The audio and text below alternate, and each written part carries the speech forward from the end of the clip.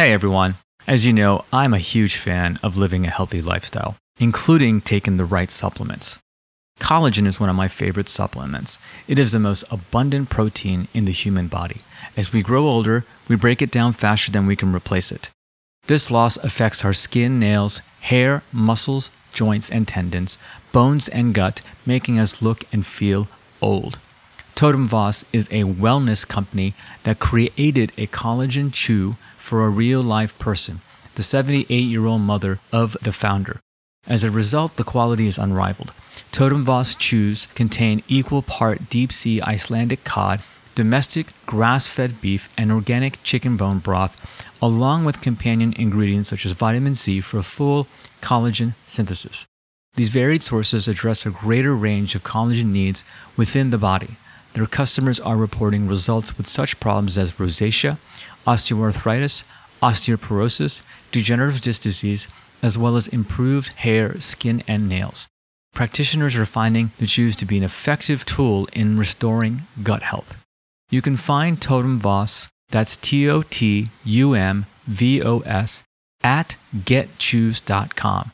That's getchews.com. Use code Dr. Diva, that's DRDIVA, for an additional 10% off your first order. Whether it's autism, whether it's autoimmune diseases, or whether it's acute respiratory distress, like some people have with this COVID-19, it's an ineffectual immune system because vitamin D is critical to producing a class of proteins called defensins. And defensins kill encapsulated organisms. And COVID is an encapsulated organism. At 30,000 units, I did it for sleep and for bone health on my patients. What I found, though, was that all of a sudden, no one got the flu again. And 2 people had the swine flu when I first started, and they were dying. And I gave it to them, and both attributed it to saving their lives. One was my mother. Hello, this is Dr. Diva Nagula. Welcome to From Doctor to Patient, where our goal is to bring you topics of discussion that will educate you on the various healing modalities to help balance the mind, body, and the spirit. Hello, everyone, and welcome to another episode of From Doctor to Patient. Today, I'm pleased to have Dr. Judson Somerville with us. He is a 7th-generation Texan who is a lifelong learner with a passion to find the truth.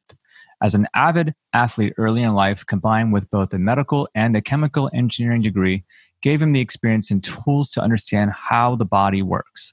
Then a childhood where his mother was constantly feeding him cod liver oil and multiple other supplements made him aware of how, if treated and given the correct nutrients, you can overcome almost any health issue. Such that he was well prepared when he realized he was dying after becoming severely ill following a brown recluse spider bite, and traditional medical opinions failed him. After some experimentation, he found vitamin D3. He discovered that vitamin D3 was critical to optimally functioning his body. This has saved his life. He has since made it his life goal to improve others' health with the power of optimal blood plasma levels of vitamin D3. Dr. Somerville, thank you so much for joining us today. How are you? I'm good, Dr. Nagula. Thank you for having me here.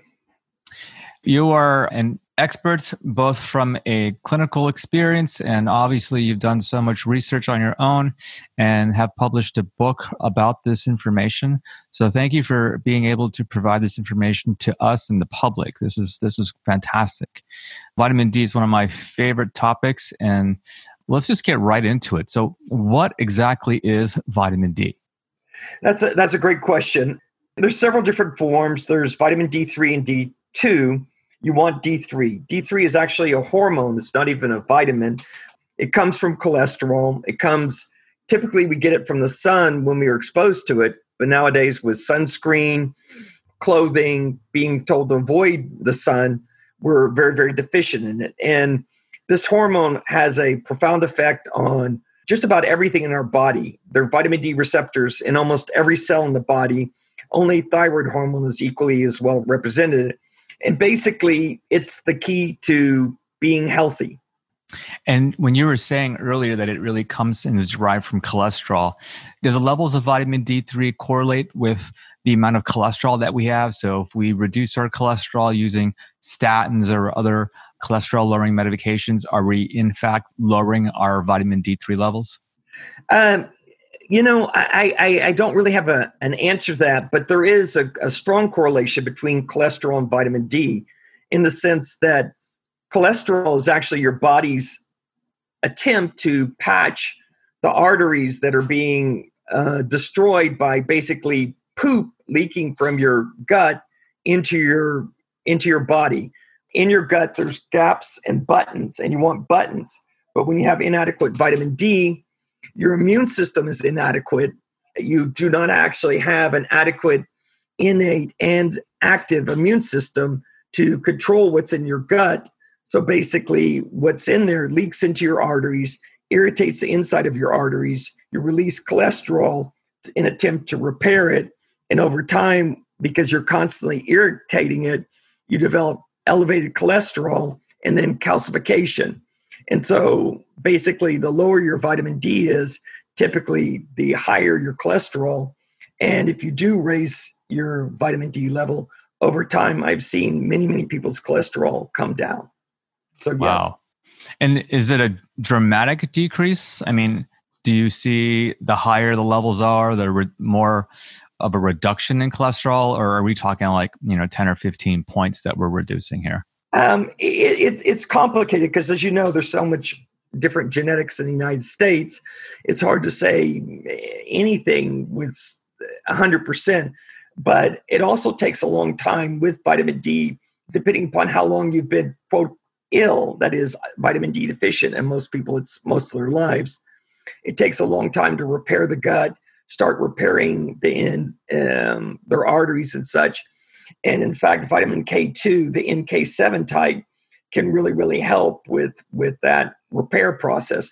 But it's, in the people I've seen, it's been a gradual, because again, it takes a long time to kind of heal the gut, start healing the body, because with vitamin D, everything from cancer to autoimmune diseases to obesity to sleep deprivation to autism to, like I say, just about you name it.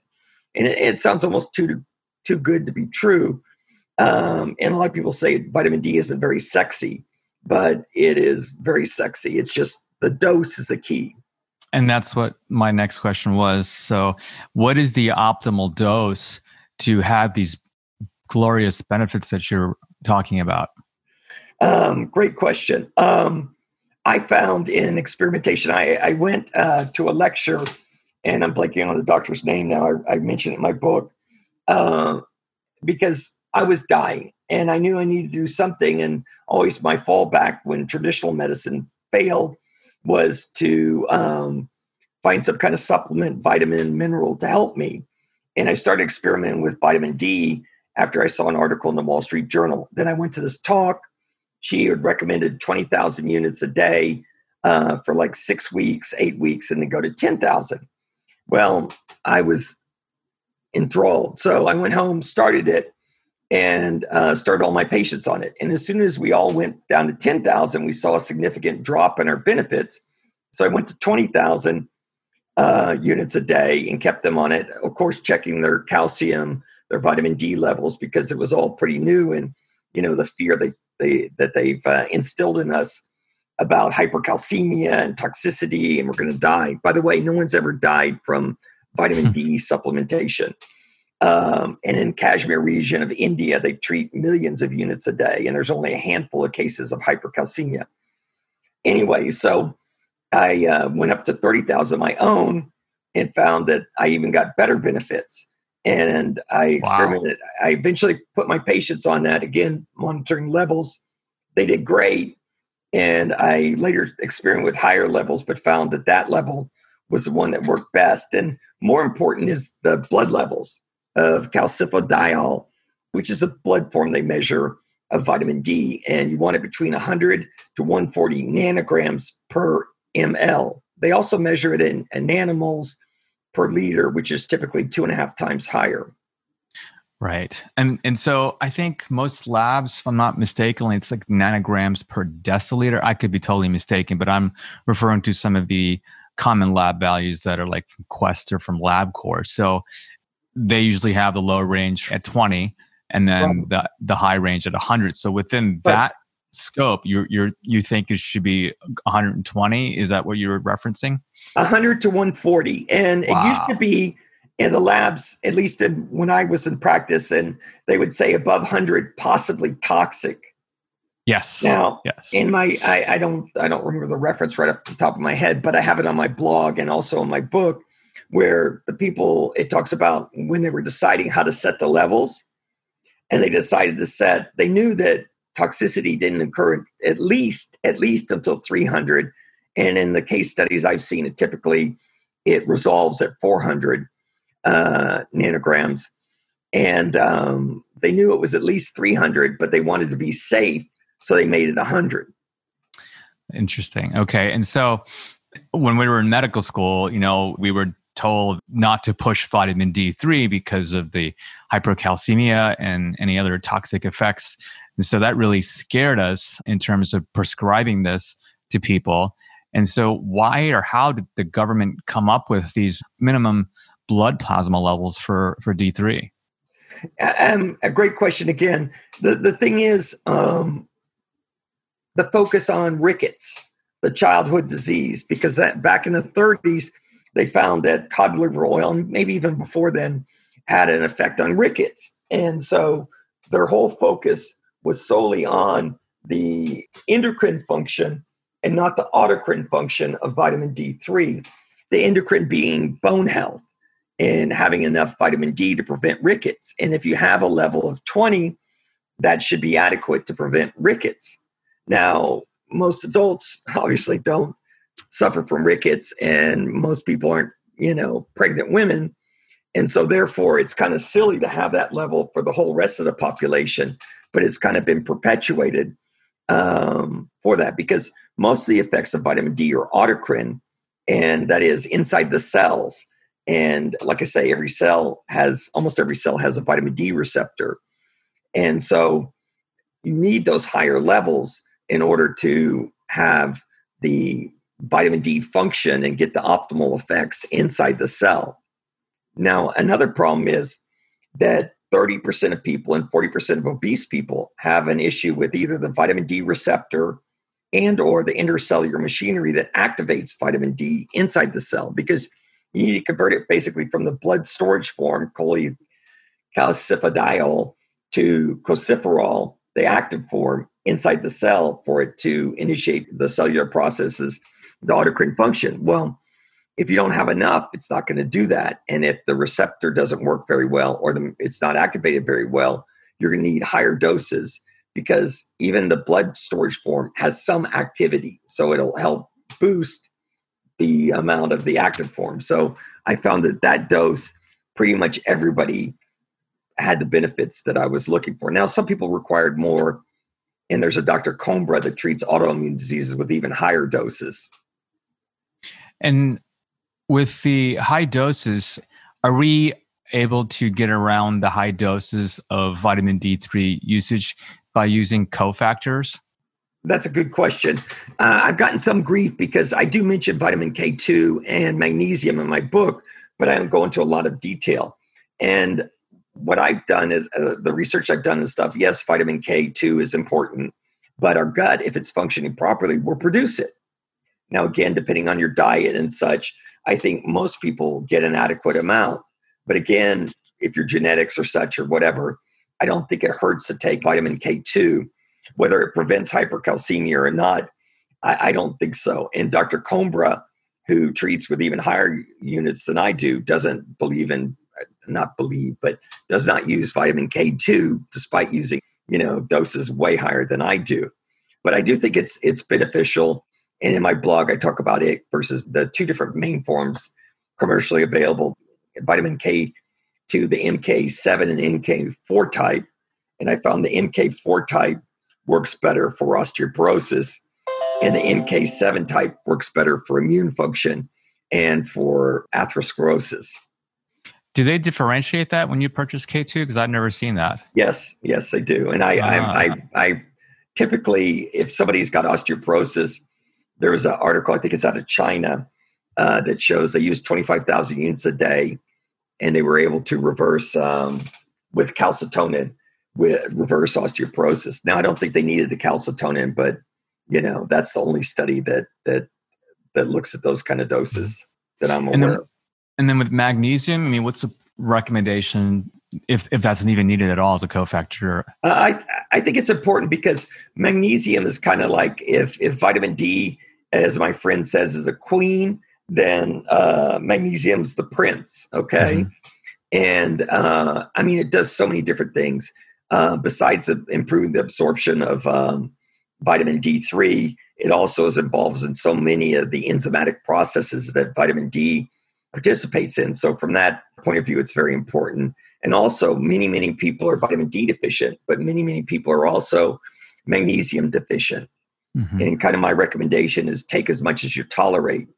Now, I have a friend of mine that thinks maybe that's too much, a very knowledgeable friend of mine. But I think, if you get diarrhea, obviously you have too much, I mean, kind of titrate it up. But I usually 400, 800 milligrams, maybe more. I mean, start with a lower dose because some people are more sensitive. And magnesium glycinate or citrate, I think, are the better forms. The problem with oxalate is basically it's to induce diarrhea. So I don't think that's really the one you want to use.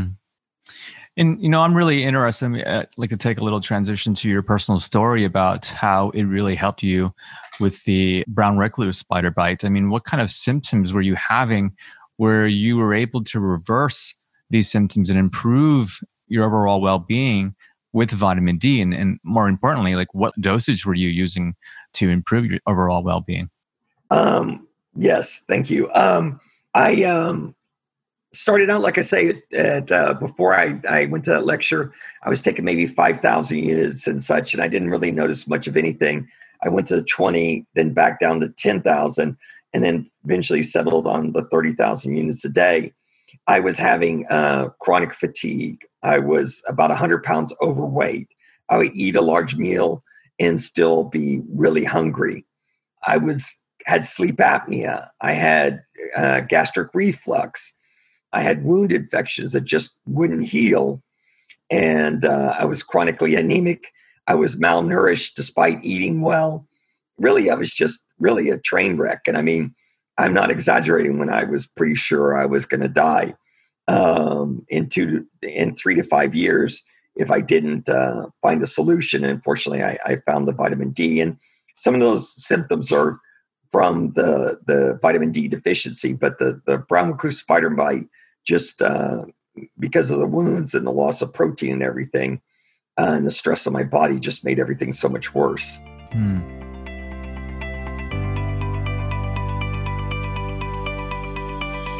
Hey, Dr. Diva here. Thank you to all my listeners who supported my book and helped to make it a huge success.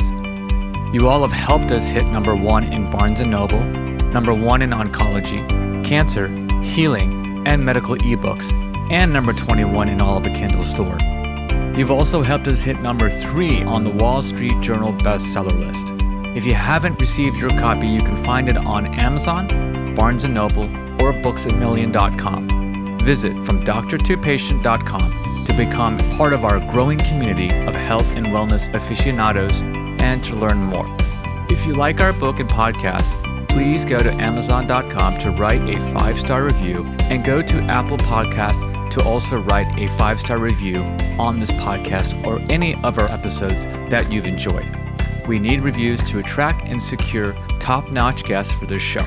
Thank you so much for your support.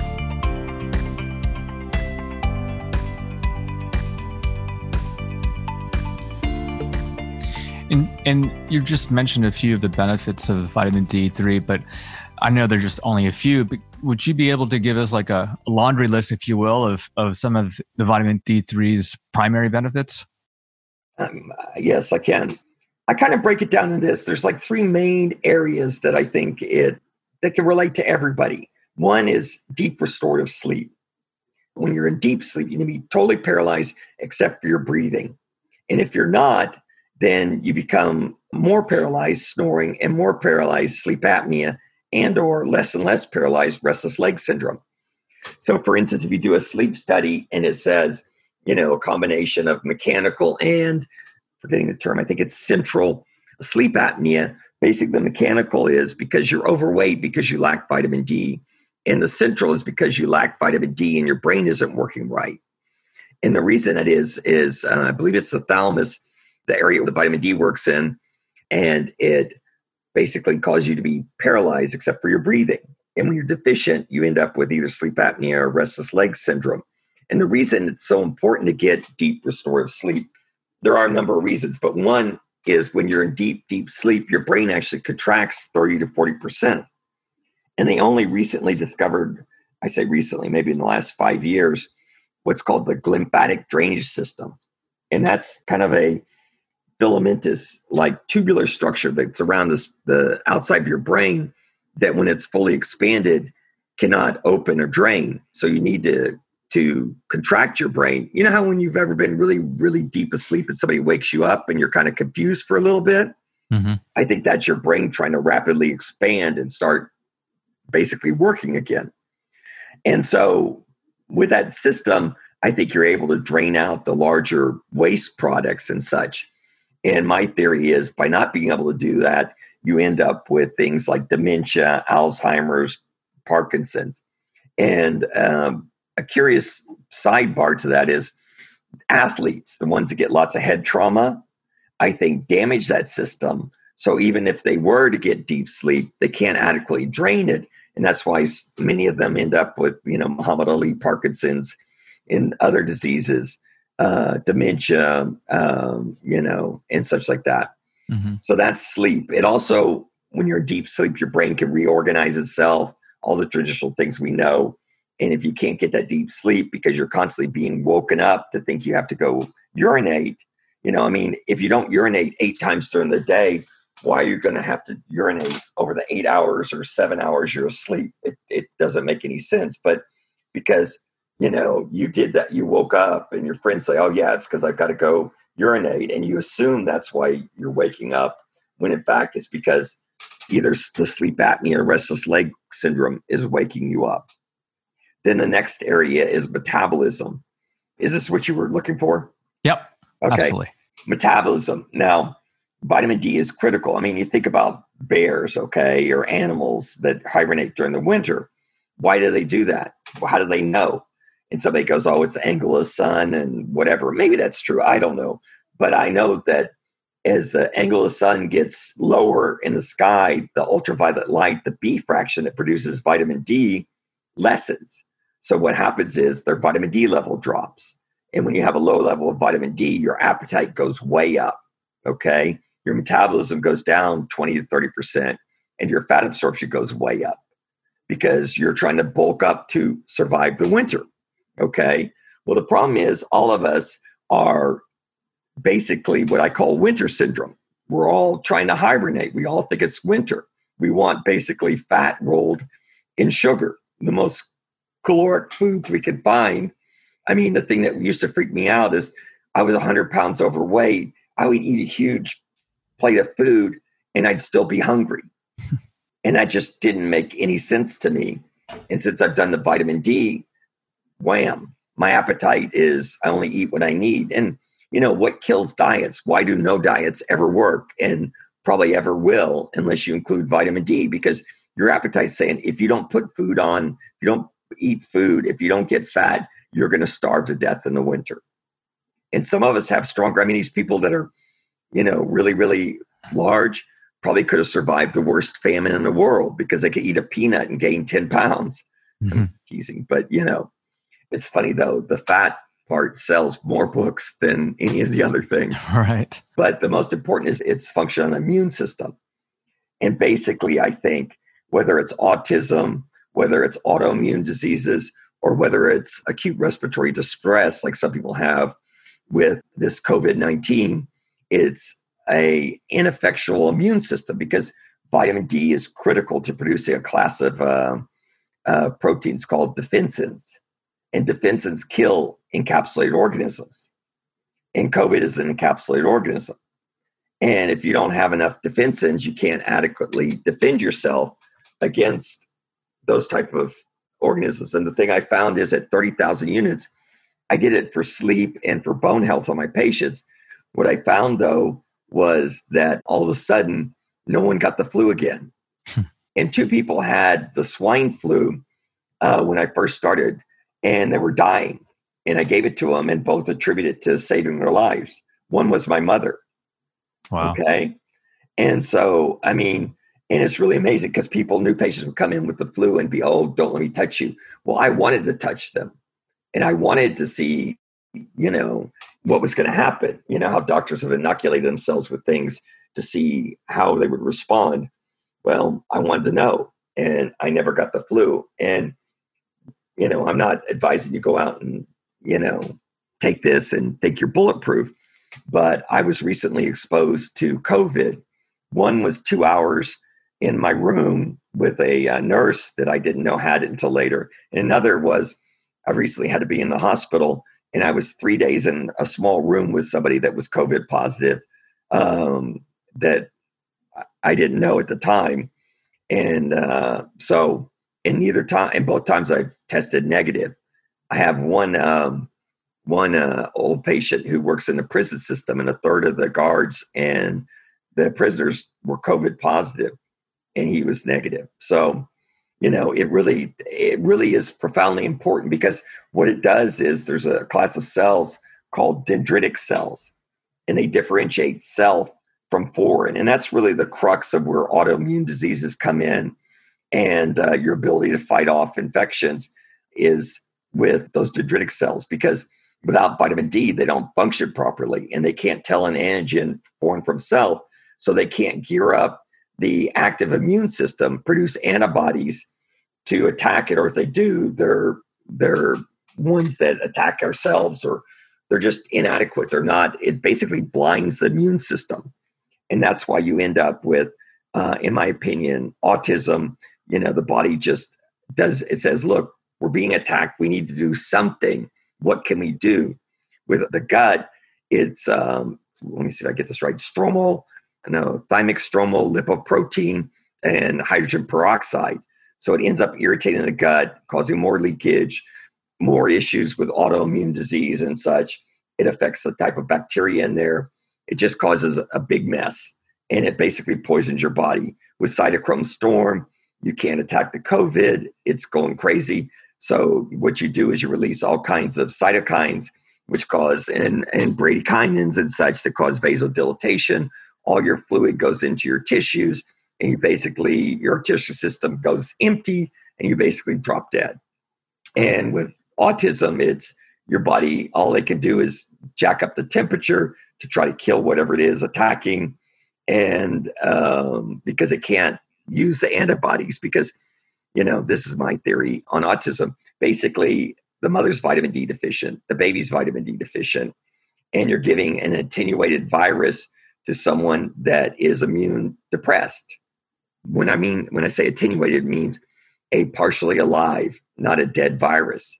And one of the contraindications is not to give it to somebody like with AIDS or any other kind of autoimmune disease. Now, there's a myriad of other reasons. And I'm not saying don't get a vaccine, but make sure, your kids have enough vitamin D. And there are other reasons for it too. It's not just one size fits all, but the immune system. And then there's obviously bone health. And I just did a 9-part blog series about cancer and vitamin D3. And it's really interesting when you're talking about and alluding to the benefits of vitamin D when it comes to autism and with COVID, specifically with autism, even after the fact, the diagnosis and the inciting event has occurred, is there sufficient chances that it can be reversed with adequate levels of vitamin D? There's a friend of mine, he's from India, and he works in a doctor's group, and he's worked with 60 patients and given them 60,000 IU 3 times a day for 3 days. And then going back to 30,000, he's been able to reverse it in all 60 patients. Wow. He read my book and loved it. And he got a study funded by the Indian government to use 30,000 units a day to see how it works against COVID. Mm-hmm. And not a single university will touch it. Why is that? What's your theory on this? I'd love to hear it. Well, look, this is going to sound grandiose, and I promise you, well, maybe I am crazy, but if I am, I like the crazy I am. But the pharmaceutical industry knows basically vitamin D3. I mean, I think it could have such a profound effect on so many people's health, that basically we wouldn't be slaves to pharmaceuticals. Look, we need them. Like I talked about before, genetic differences and such. Some people, no matter how much vitamin D they take, and some people can't because there's a CYP24A1 gene defect. It's pretty rare that people have it severe, but it can cause hypercalcemia at lower doses. That's why, I'm not giving medical advice here at all, the whole talk, but, ideally you work with a medical professional that gets it, and they could check the ionized calcium, your parathyroid level, and your vitamin D level. But yeah, I mean, and doctors, I think, are probably afraid. I mean, I'm a medical doctor. I understand you work so hard, you need to make a living. But once I started doing the vitamin D and stuff and the way I am, I mean, people would walk through walls to see me, and I had more business than I knew what to do with, because people, they just want the truth, and they still get sick. And guess what? You make them healthier, they're going to go out and do more things to require medical care. I promise you. And not that was my intention or ulterior motive, but I found it, if anything, it made my practice boom. No, and interesting enough, with the vitamin D3, I know we've talked about the toxicity. If there is toxicity, it's going to be related to hypercalcemia. So can you talk about hypercalcemia, what it really is for the listeners' purposes, and then what signs to look for if you might become or have toxicity with calcium? Yeah, I know there's some people who are going to go out and take it and not talk to their doctor. And, I mean, that's just the way people are. And the thing is, you look for fatigue, muscle pain, nausea, vomiting, diarrhea. You're not feeling well. Kidney stones are the symptoms and that you'll get with it. Obviously, if you check your ionized calcium level, will be elevated. Again, no one's ever died from supplemental vitamin D. And actually, there's a handful of cases of people with that CYP24A1 gene defect that didn't realize they had it, because usually it's diagnosed early in life, at like around birth, and they may have had some kidney stone problems and such. And they started taking it, and they started getting really severe symptoms of fatigue and nausea and stuff. And sure enough, when they checked their active form of the vitamin D, they found that it was very high, even though the blood storage form wasn't that high as far as it goes. So those are the kind of symptoms that you could typically expect if you have hypercalcemia. Got it. I really want to go into some discussions about vitamin D and COVID, but before we do that, what is the optimal formulation? An extended release, liquid form, orally, combination of vitamin D3 and K2? Like, what? There's so many out there. Can you clarify these for us? Here's what I recommend. I recommend vitamin D 30,000 in olive oil or avocado oil, because I think you don't want it in, oh God, why do I always blank on that seed oil? Grapeseed or? Oh no, it's kind of like in everything nowadays. Anyway, you want it in those two forms, and you want the capsules. Okay. If you're going to take vitamin K2, the MK7 type, take no more than 100 micrograms a day. Now, I take more, and I think it helps me. It's just, I've known some people, this friend of mine in India, he's found that if he took more than 100, it causes arteries to calcify or increases arterial pulse velocity, which is not good. And so again, genetics, there hasn't been enough research done. I find that it reversed the atherosclerosis in my feet with a higher dose. And for people with osteoporosis, it was 45 milligrams a day with the vitamin D. Okay. But, whatever, if you take the MK7 type, 100 micrograms or less, you'll be, I think, is safe and good. Magnesium, glycinate or citrate, 400, 800, even more, because some people are constipated and they could certainly take more. You want to get to where you're kind of back to normal, as it were, not normal constipated, but what a normal bowel movement should be. And then boron is super important. Okay. It helps with joint pain. And in treating people with chronic pain, one thing that always occurred to me and no one ever talks about, and it's not mentioned in textbooks, is I think a lot of people have microfractures, okay? And a lot of their chronic pain is from the bones. That's why injections may not work. That's why shots, procedures may not work, even back surgery. And boron is super critical to strengthening the bones. I typically take 18 milligrams a day. Take more and it can boost like your estrogen and testosterone. So you want to be careful about that. And over in France, apparently there's a tremendous amount of boron in the soil, and the orthopedic surgeons over there have a heck of a time because people's bones are so strong. Okay. Good problem to have. Yeah. And then what else? I take some vitamin C, a gram a day. Am I missing anything?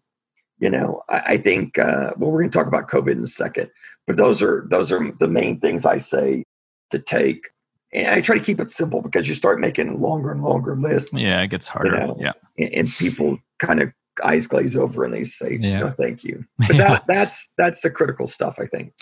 And it's interesting, we were talking about the benefits of vitamin D with cancer. And me, it really hit home for me when I was diagnosed with cancer. One of the first things that I did was get vitamin D levels.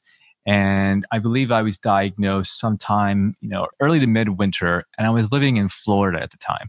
Right. And when I got my levels, it was 19 nanograms per deciliter.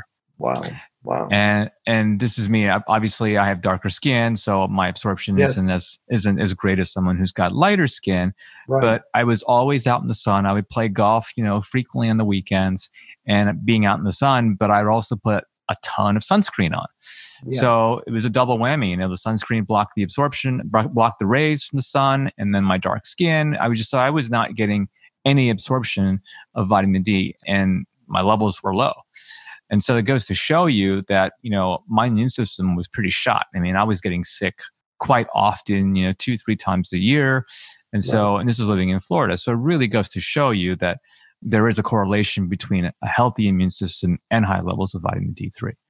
This is probably the perfect segue into talking about COVID. And early on, when COVID hit a year ago, they were doing some preliminary studies on the correlation of vitamin D3 and people's outcomes that have COVID. And the higher the vitamin D levels, you would see the population who did get COVID would have less of a hospital stay and no time in the ICU. And the reverse was actually also held true. People who would actually have low vitamin D3 levels, had an awful time with the virus, had an prolonged stay, and were often in the ICU. And there have been more studies that have come out since then that have been in peer-reviewed journals, but this is a no-brainer to me. Absolutely. Yeah, just to touch on cancer a second, it cured me of skin cancer, my brother of skin cancer, and then I had a patient's wife that started taking the dose, and she had ovarian cancer, and she's going to MD Anderson, which is one of the premier cancer institutes in the world, and they told her she has 6 months, good luck. Well, she went back 9 months later, cancer-free. And in this recent blog post, I list some of the cancers that are most susceptible.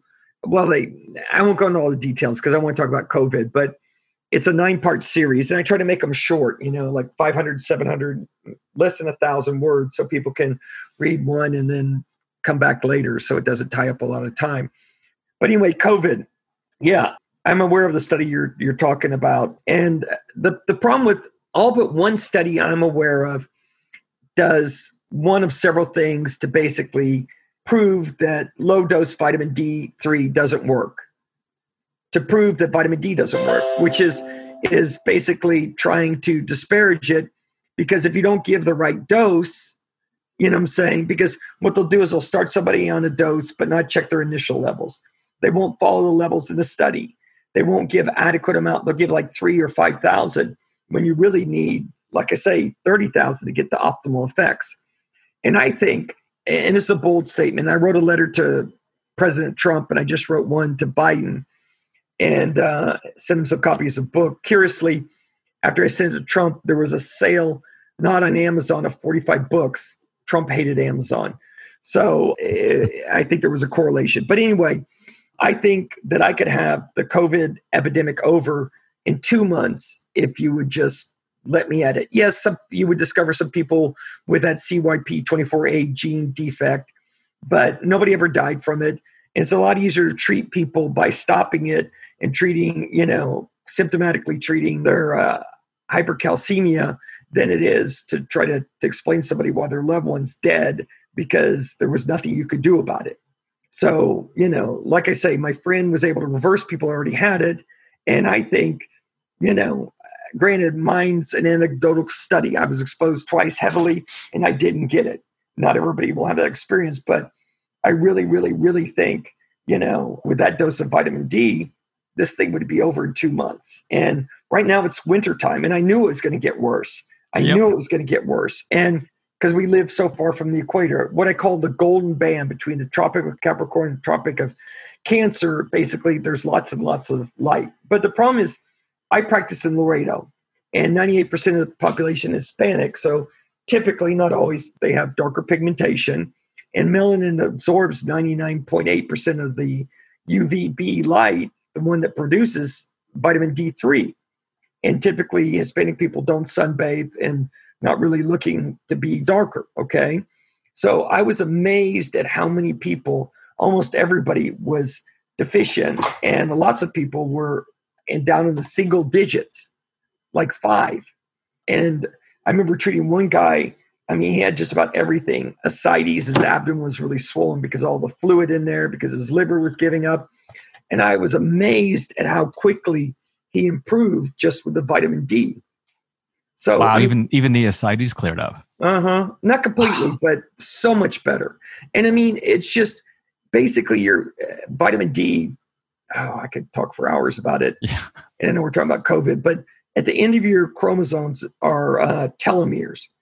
And they basically determine how many cell cycles, how many times your cells can divide. And the less they need to divide and the more they can divide, the longer you'll stay young and the longer you'll stay healthy, okay? Because you'll have, instead of using up all the cells, because every time you get sick, you kill more cells than you were if you weren't. And so the longer you can stay, even a flu kills some cells. You're like, oh, it's not that much.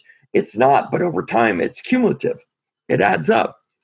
And so vitamin D, I think, helps slow the aging process of cells. I think it may even help keep the telomeres longer. And basically, your organs are younger and you stay healthier. And basically, like I think I mentioned earlier, vitamin C to scurvy, vitamin D is to all the diseases of aging. But in particular, we have this crisis with COVID. Now, zinc is important because over in Iran, there's a region that's very zinc deficient. And they had really high rates of COVID over there. So you need to get some zinc. You don't want to take too much, more than 40 milligrams a day. Otherwise, if you take too much, you're going to have a copper deficiency. Yeah, exactly. And so, hopefully I'm not talking too much. No, yeah, you were talking about Iran and zinc. So yeah, it's this is amazing. This is great stuff. I'm sure I could talk to you for hours about this, and I'm sure the listeners are loving this as well. So, but yeah, there's more studies and actually some of the protocols that are in the intensive care units are also including high doses of vitamin D3 intravenously. And so I'm sure that I haven't seen the outcomes, long-term studies, but with what we're talking about, we know that this is definitely helping the survival rates and improving the overall outcome. So it's interesting. I thought that the levels between 60 and 80 nanograms per deciliter were optimal. I take 10,000 units. So you can be sure that I'm going to be doubling it and maybe even tripling this dose right after we get off this show. Yeah, see how it works for you because, like I say, people noticed a big difference between 10,000 and 30,000.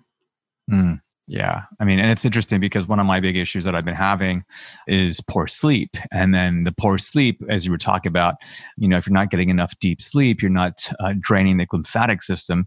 So as you were alluding to, you often are predisposed to things like Alzheimer's and Parkinson's. And what you didn't include, which I'm sure is part of it is brain fog. You took the words right out of my mouth, because I was gonna, if you weren't gonna mention it, I was gonna say that. Yeah. Yeah. So so that's, I'm sure that'll all clear up, because that's what I suffer from in the mornings, is a lot of brain fog. So, and I feel it's probably because my levels aren't adequate, and that's causing me to have a deficiency in deep sleep. So this is all good stuff. Before we wrap up, and are there any other pearls of wisdom that you might be able to share? I mean, the whole podcast has been pearls of wisdom, but any more that you might be able to have? Well, I'd hate to self-promote, but my book has got kind of the basic story in it, and I'm working on my second book.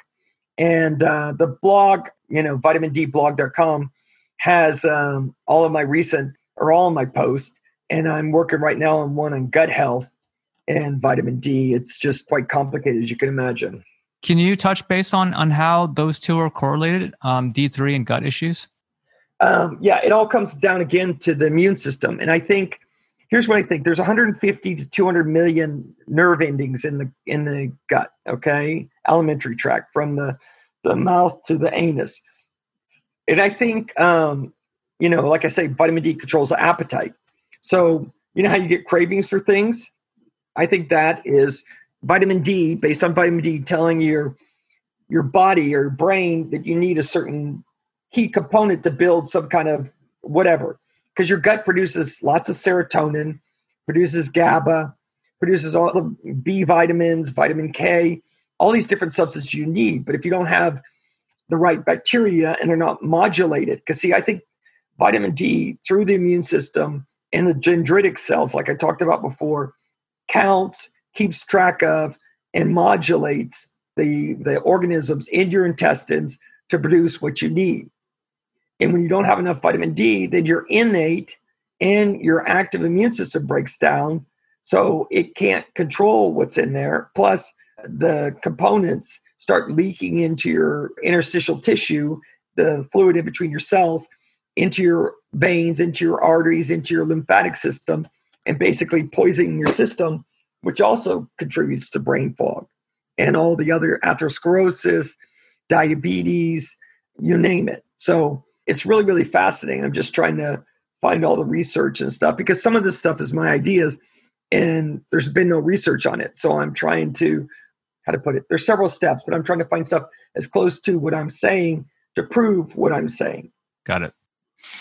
And for our listeners, if people want to find out more information about you, read about your blog post, what's the best way? www.vitamindblog.com, or they could go Amazon or any bookstore and find my book, The Optimal Dose, Restore Your Health with the Power of Vitamin D3. Awesome. Dr. Somerville, this has been a great show. Thank you so much for being on here, and thank you so much for all the work that you do. Well, Dr. Nagula, thank you so much, and I really appreciate the opportunity. Thank you.